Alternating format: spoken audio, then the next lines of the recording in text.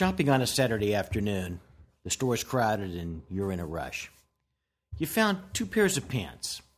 You head to the counter to complete the purchase, only to find 2 sales clerks talking to one another about their evening plans. 5, 10 seconds pass. They don't even make eye contact with you. 15 seconds, 20 seconds. If you're like me, you would have waited about 5 seconds before abruptly interrupting their conversation. But if that didn't work, you would have walked out. But that's the entire point. No matter how wonderful the store's selection and no matter how high its quality and reasonable its prices, it's often the details, like inattentive service, that make or break the experience. But you run a hospital-based group, not a store, so the lesson is not 100% transferable to your world, just 99%. If you were running a store, it would be obvious, should you take the time to watch what your employees are doing. You could see them on the floor and observe their interactions or non-interactions with customers. Granted, it's a bit harder to watch your fellow partners and your employed and subcontracted physicians and other staff members, but it is possible, and what they are doing might just be destroying the future of your practice. Multiple problems plus few direct complaints equal big problem for you.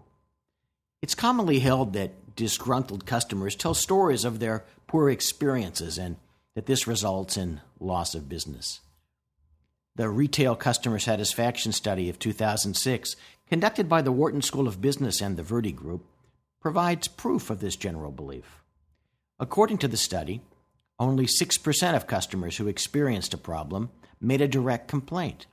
However, 31% of disgruntled customers told their friends, family, or colleagues what happened. And then those other people repeated the story, multiplying its effect. Altogether, the study found that for every 100 customers with a bad experience, a company stands to lose 32 to 36 current or potential customers.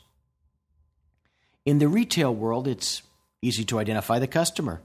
It's a bit more complicated in yours. Hospital-based group customer interactions involve multiple interested third parties and multiple points of contact. There's the hospital, there's the referring physician, there's the patient, sometimes the patient's family, third-party payers. And as to each of these customers, the number of points of contact vary from the single instance to the continual stream. The first step in the solution may be the hardest. Stop kidding yourself that the delivery of expert, even world-class medical care is sufficient to guarantee your group's future. Expertise is simply expected. It's the down payment on your future. Expertise must be consistently supported with extraordinary customer service in order to guarantee that you will thrive. You must identify what ideal customer service is, not through your eyes, but through the eyes of your customer. As the study discussed previously reveals, you can't do this simply by relying on complaints that have been brought to your attention, as only a small percentage of disgruntled customers will have ever informed you of the problems. Instead, my advice is that you look at each of the possible interactions between the members of your group and your customers and devise a set of expectations. I'm not talking about hard and fast rules for all conduct, as we're talking about professionals, and in any event, you don't want to institute robot-like performance. However, there should be minimum expectations, and those minimums should not be aimed at meeting minimum levels of customer satisfaction, but rather at levels of service that will delight the customer. Next, you need to incentivize both financially and socially your group members to take the group's customer satisfaction expectations seriously. This means that your group's compensation plan must take into account customer service factors in determining total compensation. It also means adopting a plan for the recognition of service excellence.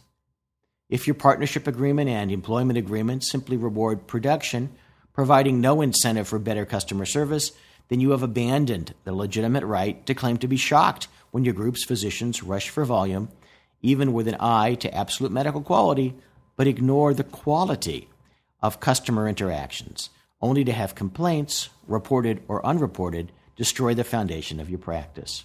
Addressing this issue in respect of your physicians is only a part of the process. You must take similar steps in respect of any support and office personnel who come into contact with any identified customers. Of course, this extends to the employees of your billing service provider. One cranky interaction can destroy the improvement that your group internally has worked to achieve. Why do you need to care about customer service when your group has the exclusive contract at the hospital? After all, your customers can't go anyplace else. Well, it's because customer service is directly related to customer satisfaction, which is directly related to support from the medical staff and from administration. That support is essential in respect of renewing your exclusive contract and in obtaining necessary financial support from the hospital. Sure, you may be the only game in town, but if you don't pay attention to customer service, someone else will be the next only game in town.